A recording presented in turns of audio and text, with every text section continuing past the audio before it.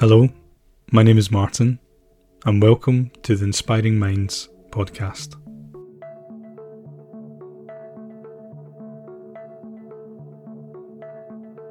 Today I'm going to be discussing ideas about the brain and the mind. The brain and the mind are often used interchangeably, but they are not exactly the same thing.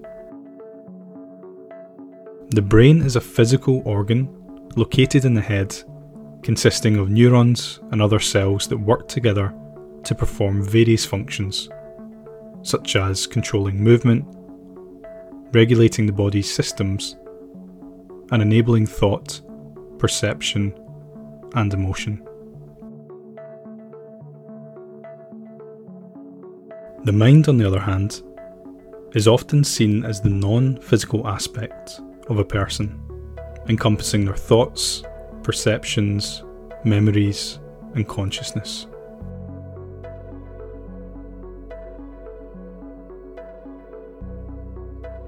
The mind is often thought of as the software that runs on the hardware of the brain, and it is through the mind that we're able to think, feel, and experience the world around us.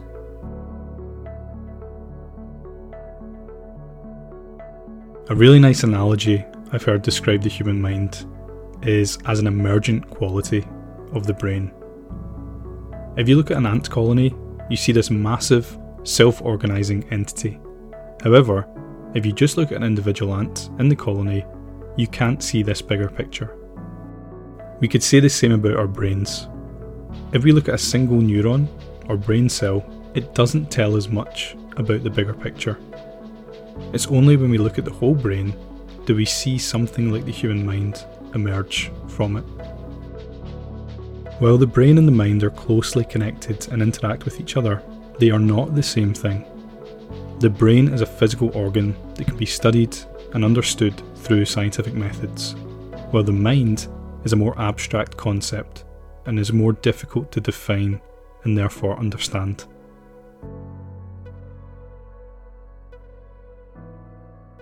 If we were to attempt to define the human mind today, most people would agree that the mind is rooted in the brain and couldn't exist without it.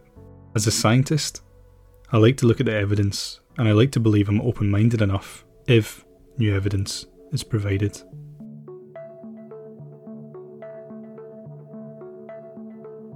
I recently had my view on the human mind challenged when I read a fascinating book called After by Dr Bruce Greyson. Dr Greyson is Professor Emeritus of Psychiatry and Neurobehavioural Sciences at the University of Virginia. He was Clinical Chief of Psychiatry at the University of Connecticut. He's presented at symposiums at the United Nations and earned a Distinguished Life Fellow Award from the American Psychiatric Association, the highest honour bestowed by the organisation. In summary, Dr Greyson is a formidable psychiatrist, medical professional, and scientist.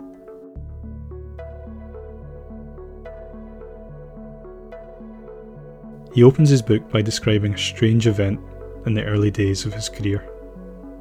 As a new and young psychiatrist, he was taking a lunch break in the cafeteria at the hospital when his beeper rang. He dropped his fork, spilling some spaghetti sauce on his tie, and embarrassed, he covered his tie with his white coat to go and visit the patient.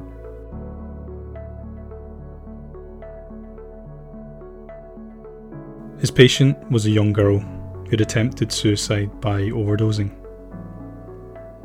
She was unconscious and it wasn't clear if she would ever wake up again. Dr Greyson visited her roommate in a different part of the hospital who called the ambulance. They spoke briefly, but the roommate didn't know the patient too well. They were college dorm mates, but had only just met. Dr Greyson asked a few more questions before returning to his other duties. The following day, the patient woke up and he introduced himself. The young girl says that she not only knows who he is, she saw him have the entire conversation with her roommate and also knew about the red stain on his tie.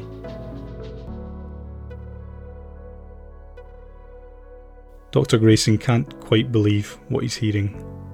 It's impossible for her to have seen that conversation, but perhaps the roommate had already spoken to her? But then how did she know about the tie? He tried to shake it off and continued with his care. He didn't tell anyone else either, as he knew it was impossible to explain this strange interaction.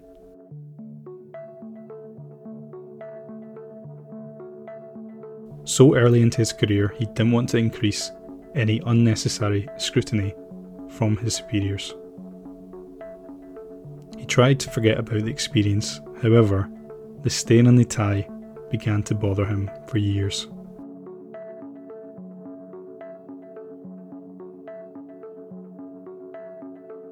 Throughout his career, Dr. Greyson started to hear about other similar experiences, where patients had come close to death or had been clinically dead for a period of time before being revived.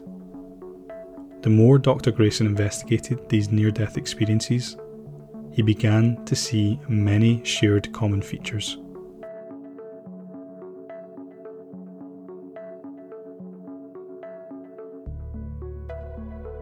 Near-death experiences, or NDEs, are intense and often transformative experiences that some people report having when they're close to death or in a life-threatening situation. NDEs can vary widely, but some commonalities have been reported by people who have had them.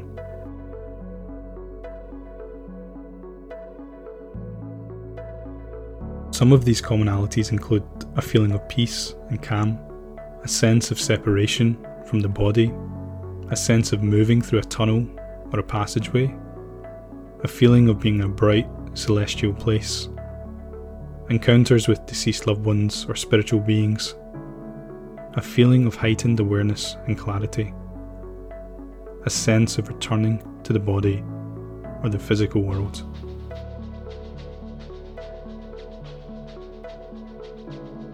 It's important to note that NDEs are subjective experiences and can vary significantly from person to person.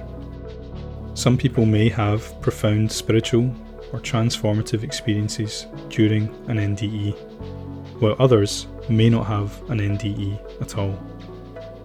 There is still much that is not understood about NDEs, and research on the topic is ongoing. For me, I would highly recommend reading Dr. Greyson's book.